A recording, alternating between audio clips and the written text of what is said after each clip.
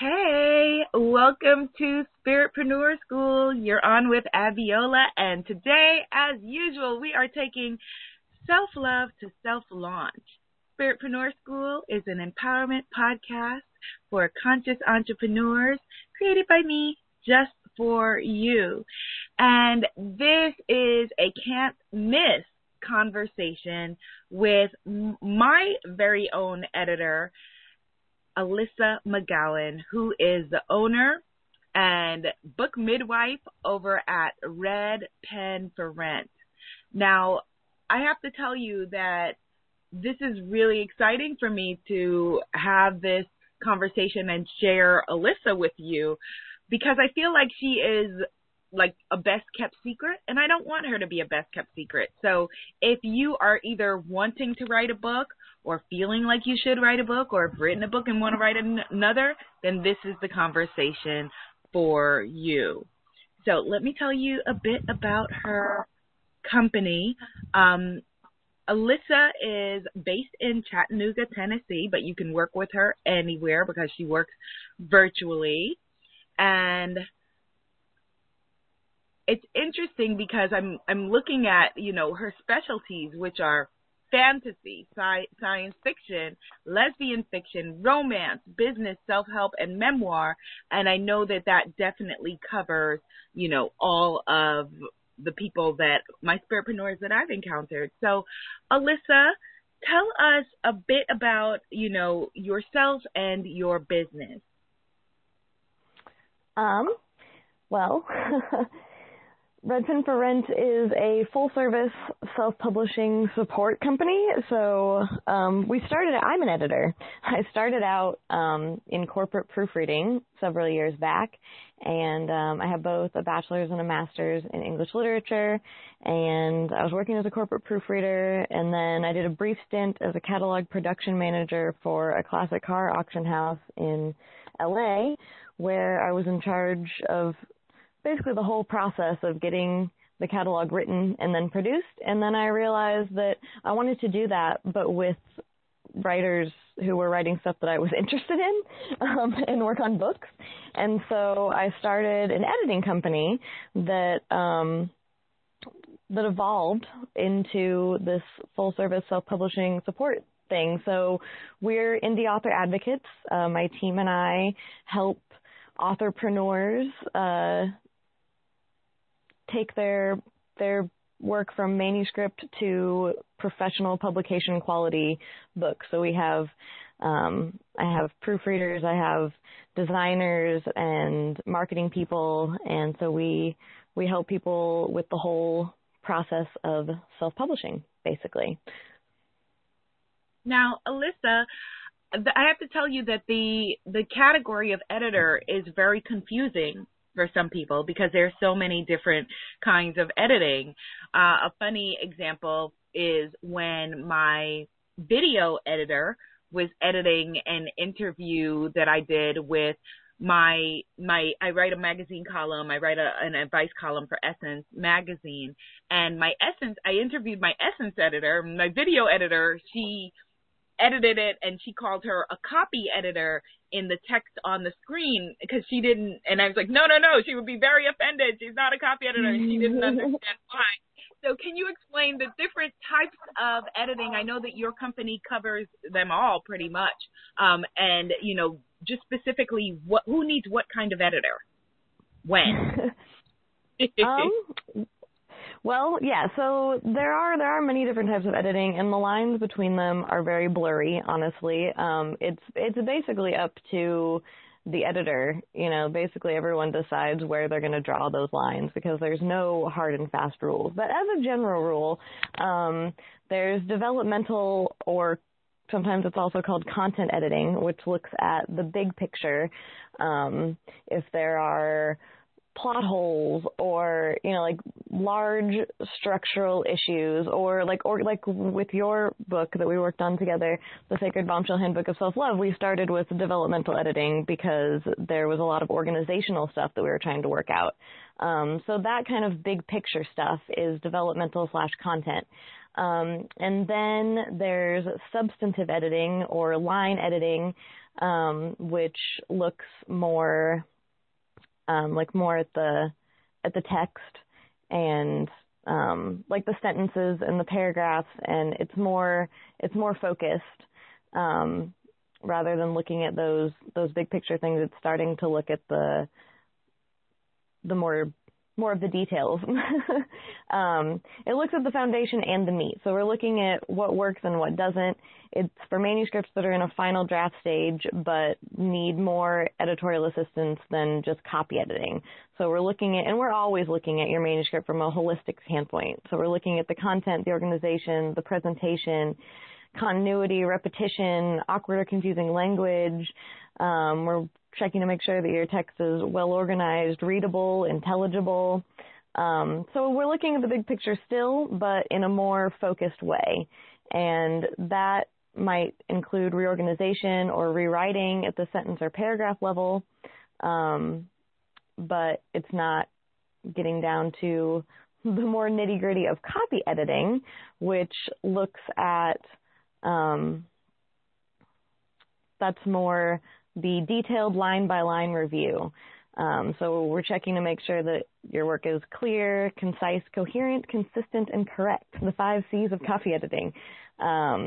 So we are looking at how the text flows, the syntax. We might suggest slight reorganization or revision or clarification. We're looking at technical aspects like spelling and grammar and usage. So we're still looking at the bigger picture too, and if there are still issues there, we'd be pointing those out, but those aren't things that we're focusing on at this stage. And then so a manuscript, when it comes to us, might start any of those places. It depends. It varies a lot. So, because basically all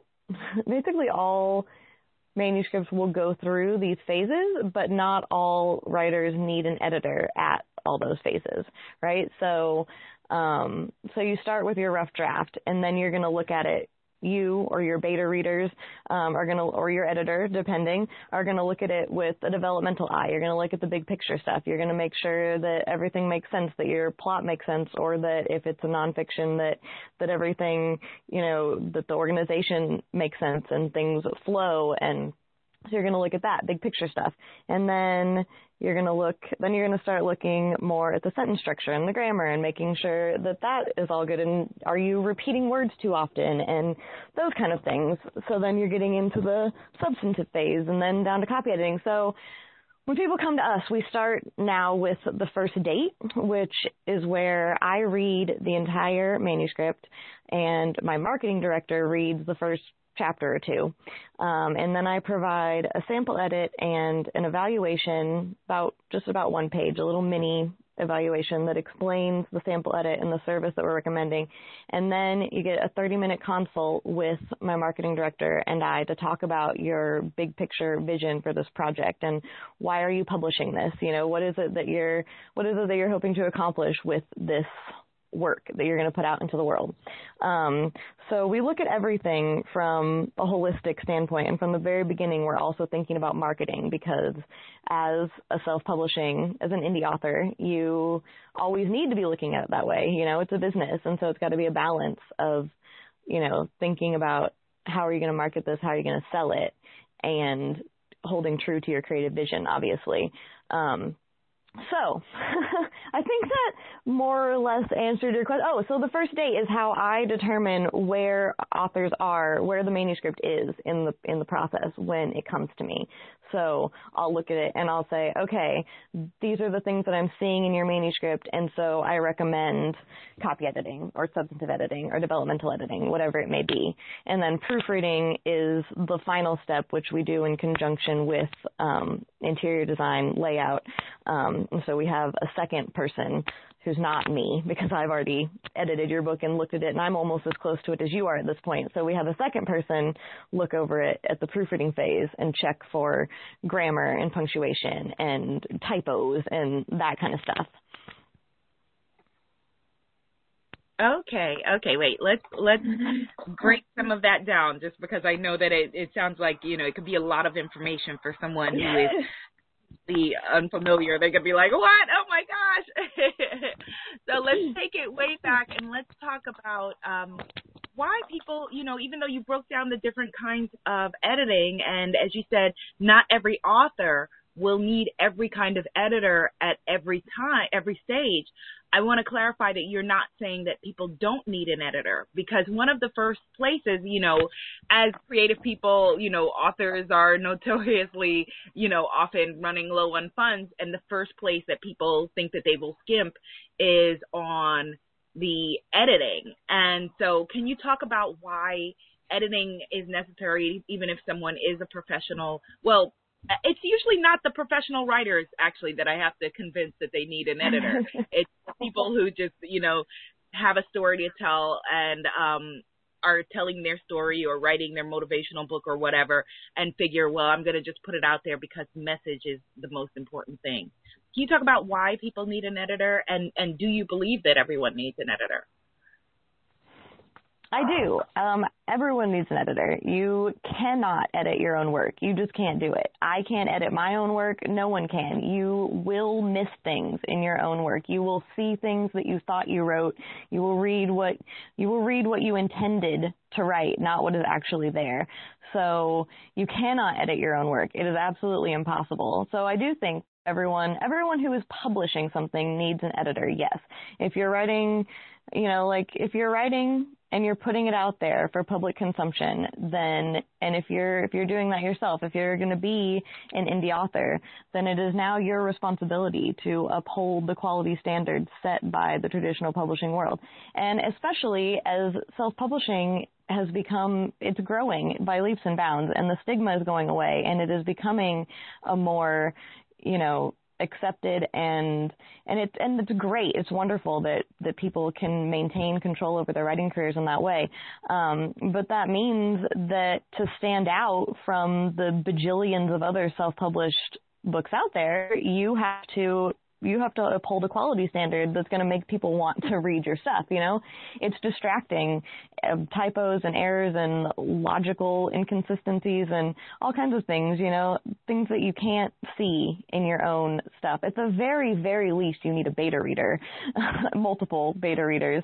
But I absolutely think that everyone needs an editor, and that objective outside set of eyes is absolutely crucial to a professional quality product. If you are trying to produce a professional quality product, then you need an editor. Well said. Well said. I think that it's important also that, I know that whenever my coaching clients are talking about writing a book, that I ask them to be able to answer for themselves, the questions of why this book? Why are you the author to write it? Why does it have to be written now? Just to be able to, rather than, okay, well, I have this that I want to tell, that marketing is going to be at the other side of it. So I love that people start out with a consultation with your marketing director. Can you talk about what the marketing of a book is and the different genres? Because there was a woman, another quick example, who was on Twitter who was saying, that she had written this book, but now she didn't know who her audience was going to be, and it seemed a little bit kind of turned on its head. Can you talk a bit about that, please? Well, marketing is kind of a new thing for me. I'm definitely not the marketing expert, which is why I've partnered with someone who is, right? But let me think. How do I answer this? I can talk about a little bit about what she does. She talks to people about what their message is, what their book is about, who they see as their target audience. She helps people refine who that target audience is, and then helps you figure out where to find those people. Now, I'm not entirely sure how she does this, because I have no idea how to market. If I knew how to market myself, Red Pen for Rent would be a hell of a lot bigger than it is. Let's put it that way. So sorry, go ahead. I'm going to just jump in and just, piggyback on what you're saying, that I think that it's really important because the first thing that we will say as creative people, I know that I've said it in the past before I knew better that, well, this is for everyone, because you want to reach everyone. So you say, well, this is for everybody, but nothing is for everybody. And by trying to reach everyone, you end up reaching no one. And so one of the ways that I learned that marketing, for example, is very important was when my debut novel, my first book, was published by Simon & Schuster, and it is a hip-hop satirical retelling of Faust, the classic German fable of Faust, but with a female character in the, hip-hop world, like a very, kind of eclectic literary book. It was taught at Amherst. And I had the experience where I didn't know that you had to be clear yourself about marketing, and I possibly would have had meetings with the marketing team at Simon & Schuster to clarify for them, because they didn't know. So they figured, okay, it's a hip-hop book, hip-hop audience. Now, there's a genre of books called street fiction, and street fiction is, quick, down, dirty, books about, like, drug dealing and that sort of thing, usually written by people who are in that life. And it's a huge, huge field and a huge, huge genre, but this book wasn't that. So if you take a literary retelling of Faust and then you give it to people who are looking for street fiction and accurate accounts of people who've grown up in gang lifestyle and gang warfare, because what the books have in common is hip-hop, then that's completely mismarketed. Completely mismarketed. That's what was happening, at the beginning until, thankfully, other people who had started to read the book started to then make recommendations, and then the book found its audience, which started out as, very educated Black women who were the character and could relate to the character, and then widened from there to people of all backgrounds who were interested in a more fun literary read. So that's an example of how marketing could go awry if you're not very specific about who your book is for, who is it aimed at. It's not for everyone. Nothing is for everyone. Alissa's not for everyone. I'm not for everyone. Right, and that's, that's something that I've run into with my business too. Like, until very recently, I was like, I don't want to exclude anyone, and I'm open to work with anyone, but it's not just anyone. It's anyone who has a project that I can support wholeheartedly. It's someone with a project that sets my soul on fire, with a fiction book or a nonfiction one that has some message or story that really speaks to me on a deeper level, something that I can really happily put the might of my company behind. And so it took me a long time to really figure out how to narrow that down. And for a long time, I was thinking in the wrong ways. And earlier, talking about my specialties, and that's actually something I'm going to take off of my website, because I don't think that genre is really the most important thing in terms of what we can and want to work on.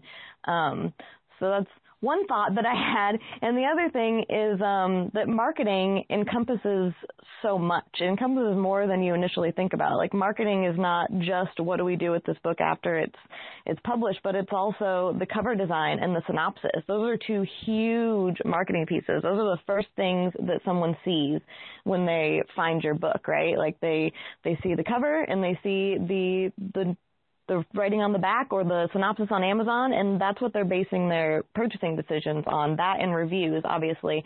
But, two things, your two biggest marketing tools are your cover and your synopsis. So those are things that you definitely want to have input from a marketing expert from the get-go, like, it's something that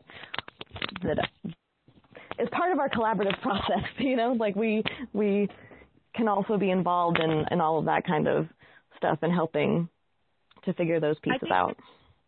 It's really, really important because, we are visual creatures. And so whether I'm seeing your book on Amazon or seeing it on a bookshelf, I'm going to read the description. I'm going to look at the cover. I'm going to see whether it appeals to me. And again, I think that these are places where you don't want to try to wing it yourself. Like for me, like I can do basic graphic design if I need to wing my Facebook cover, you know, sometimes in a crunch. Yeah. I do, or whatever. But you don't want to do that for a book cover. You don't want a book that screams amateur because it's going to turn off your potential readers, and you want your people, you know, you don't want to turn your audience away.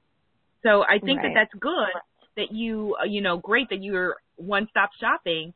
And something else, Alissa, that although, you know, I've been a writer my whole life in every capacity, that my college internships were at Elle Magazine and McGraw-Hill College textbook publishing and copywriting, that I still hadn't thought about the importance of the interior design of my book until I had the beautiful experience of working with Alissa's company, Red Pen for Rent, and she assigned me an incredible interior designer.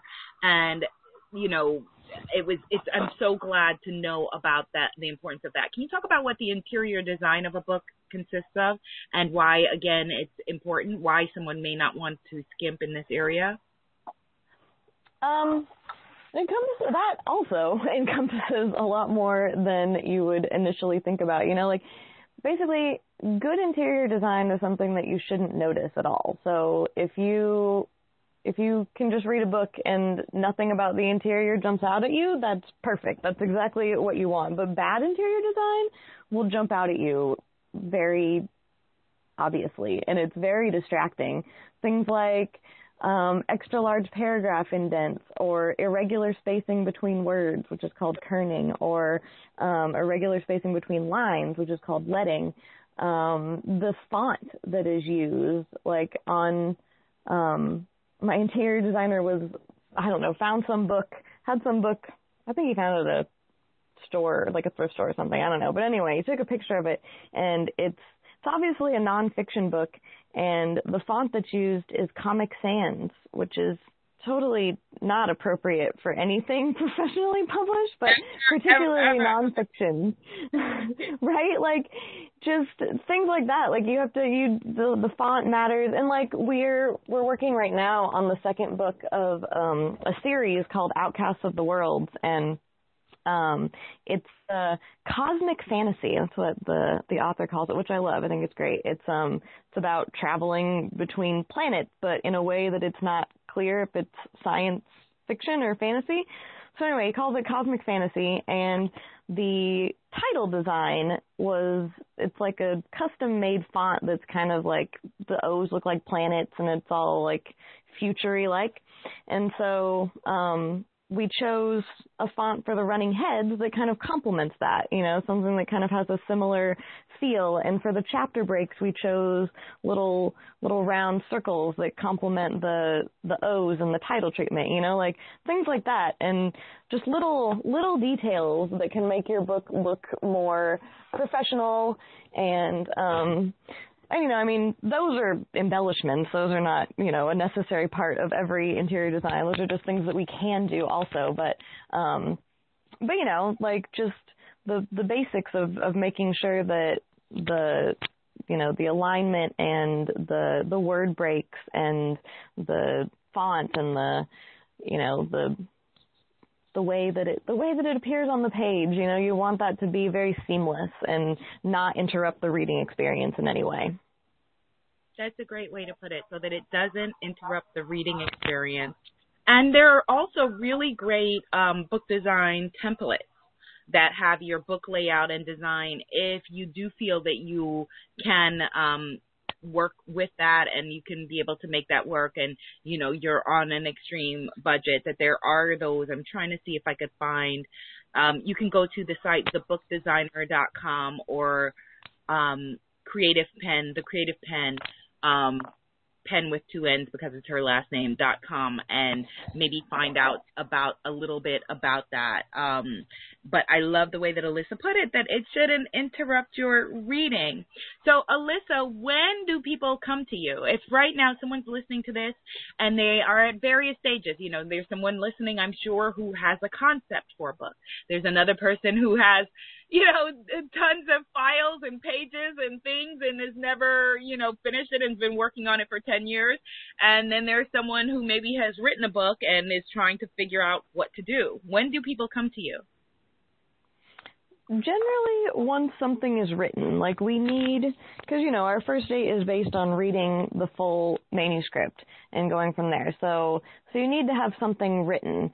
Now, if that's just a pile of stuff that you can't figure out what to do with, we can work with that. You can send me that for a first date, and I can help you start trying to figure out. I mean, obviously, that would be something that would start with developmental editing, but, you know, I can out what to do with that. And we also do co-writing where I can actually, you know, get down there in the trenches with you and do the writing with you. I don't call it ghostwriting because I don't do true ghostwriting. I don't take it from, you can't just give me a concept and have me write it for you. That's not how I operate. Like, I just can't do that. It's way too much pressure. But if there's something that needs significant help and you want someone to actually help you do some of the rewriting, we can do that too. So basically it's usually at the stage where there's a rough draft. But that being said, I'm also right now planning a writer's retreat for the third weekend in November, which will be a 3-day weekend all-inclusive at Lake Junaluska in North Carolina, which is very near Asheville. And we're going to just spend 3 days with workshops and private writing time. And so if someone has an idea and needs a dedicated space to figure out how to get to actually writing, then I guess we also cater to that now.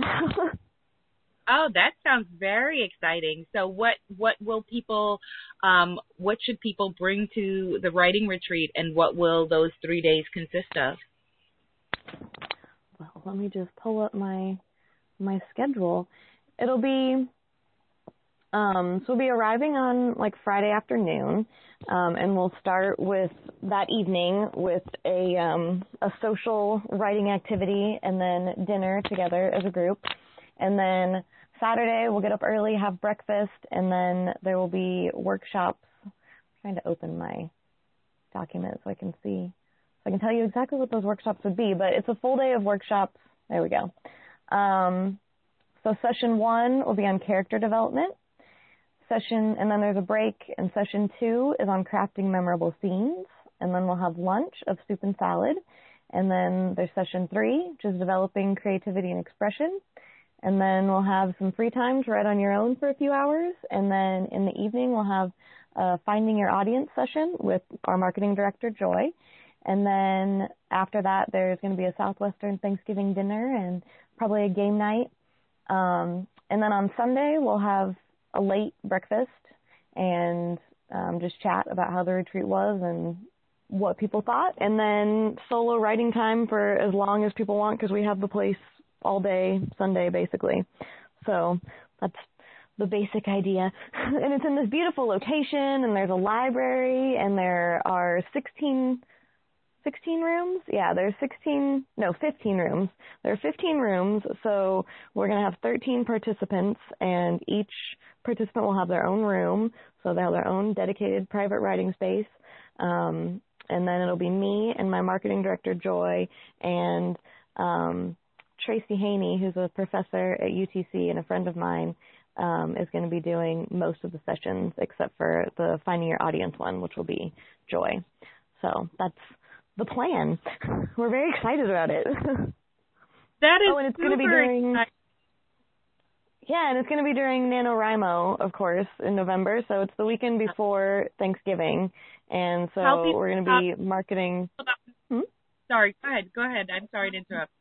Oh no, we'll be marketing it primarily to people who are participating in NaNoWriMo, to catch up or have that dedicated time to make sure that you stay on goal. Because I personally have tried to do NaNoWriMo 2 or 3 times and I always fail. I just don't have the discipline to make myself actually do it. So we're going to create that space where you'll be surrounded by other writers. It'll be an opportunity to connect with other writers because writing can be such a solitary pursuit. And if you live in a place where you don't have a writers organization, or if you live in a place where the writers organization that there is not one that you feel comfortable in, or, any number of reasons, then it'll be a space to connect with other writers. People will be forming, I'm sure, friendships that will last far beyond this weekend. I just think it's going to be a super great event. I'm very excited about it. It sounds amazing. I just want to clarify for our audience what I always mispronounce it, NaNoWriMo is. I always want to pronounce it NaNoWriMo, but apparently the correct way is NaNoWriMo. But I think NaNoWriMo's better. Yeah, to me that feels more right. But what it is National Novel Writing Month, which is November of every month. And so there are writing challenges and groups everywhere where people get together and try to spend the month focused on writing their book. And although it's National Novel Writing Month, people also focus on their nonfiction projects as well. And it's about, having a focus time where you could be working with your peers or coaches, like Alissa has basically assembled her retreat, or doing an online retreat and having a focused month where at the end of the month you could possibly have a rough draft of your fiction or nonfiction book. So that sounds like an amazing retreat. Yeah. The goal is to write 50,000 words in a month, 50,000 words in 30 days. That is amazing and awesome. Yay. Yay. Well, let me ask you a question, Alissa. I know that you are focused on your happy place is helping the authorpreneur, helping authors who are indie authors and want to be independently published. Do you also work with people who are wanting to be traditionally published to get their manuscript perhaps ready to be able to shop around, or are there things that you do in that area? We do, yeah. We'll work with anyone. I mean, not anyone, but we'll any manuscript that we feel passionately about, we're happy to work with. And even if people want to traditionally publish, they can still benefit from editing. Definitely, the traditional publishing world is even more competitive now than it's ever been because traditional publishers don't have the money to invest in untested authors anymore, even more so than has traditionally been the case because there's so much competition from self-publishing.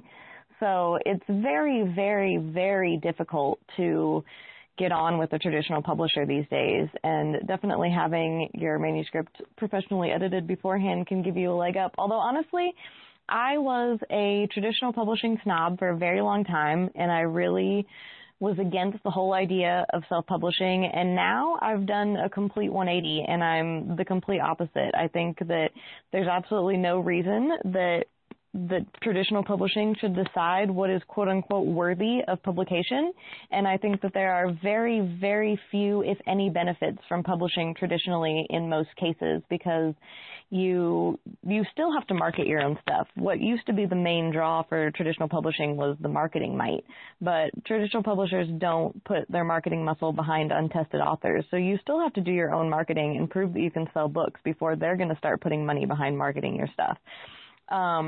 And you give up a lot of creative control. The publisher is generally in charge of the cover design and that kind of thing, and you generally have very little say. Sometimes the publisher will also change your title. You often don't get as much control over the edits. They will tell you that these are edits that they're going to make, and you don't get an option. There are exceptions. Like I work with some small press publishers, like Ilva Publishing in Germany is a lesbian publisher, and their authors are very involved with everything that they do. So I think that there are exceptions, and that in certain genres, if there are small presses, like, some of the genres that we work with, fantasy, science fiction, lesbian fiction, those kind of niche markets, I think that there are small press traditional publishers that it might be worth seeking out. But as far as like literary fiction and going after big five publishers, I don't think it's the right path for most authors today. And I think that it's, that it sacrifices too much in exchange for too little. I don't think that there's enough benefit for it to be worth it. Yes, self-publishing involves a lot of upfront costs, and I guess that's the one major thing, is not having the upfront cost. But I don't know, but I still think, it's very difficult to get on, and probably it's just going to be years of frustration and getting rejected, honestly. That's the reality of the situation. And so it's a payoff, What are you willing to spend for your book? Do you want to spend the money now, or do you want to spend the time and the frustration? And, how important is it to you to get your book out there? And, how important is it to you to have control over the manner in which that happens? And, so there are a lot of factors to weigh, but I think in most cases it balances out on the side of indie publishing these days. I have a very similar opinion to yours, Alissa, where in the beginning I was an extreme traditional publishing snob, although, I definitely could see the benefits of self-publishing for certain genres because I grew up with a self-published author. And so at that time when I was growing up, it was like, okay, my dad had all of the books in the garage, and then, he was selling them, and it's very different now, than where we all have contact with our audience, whether it's through social media or whatever it is. And so you don't necessarily need a go-between to come in between you and your audience when, as Alissa said, you're going to be the one marketing the book yourself. And I learned that, when I was like, oh, okay, great, I'm signed with Simon & Schuster, and I can just, write my book and kick back and relax. And as I saw when, book launch date was coming closer and closer and there wasn't anything planned, and I was like, oh, wait, me, I'm supposed to do it. That ultimately it's your book. And so if you're someone who has a strong enough platform, which is what the big publishers are looking for, then you can weigh the pros and cons of, whether it's beneficial. And frankly, they need you more than you need them at this point. Yes. So, if you, are wanting to sacrifice certain things, which I feel like time to me is money. It's the same thing. And so, something that you may be able to get out to your audience working with a team like Red Pen for Rent, you may be able to get something to your audience in 5 months versus, a year or a year and a half from now with, shopping your book and picking it, having a publisher and, all of those things. So just weigh the pros and cons to know what's right for you. So, Alissa, I think that this has been a really powerful conversation. Please share with us any closing thoughts on indie publishing and, again, how people can get in touch with you either for your editing services or to attend that amazing retreat. Yeah, well, the retreat is still in the planning phases, although in the next couple of days, hopefully, we're going to have the Eventbrite page ready to launch. So, but I'll definitely be updating our Facebook and website with that information when it becomes available. So my website is www.redpenforrent.com, and Facebook is the same, facebook.com/redpenforrent, or you can search Red Pen for Rent in Facebook. I can be contacted directly at Alissa@redpenforrent.com.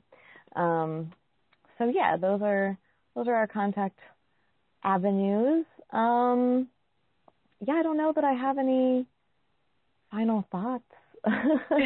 Maybe I should add that I'm also right now talking to a friend of mine who's an attorney, and I'm hoping to be able to partner with him to also offer business consultation services and the ability to help create sole proprietorships or LLCs, depending on, the author's needs.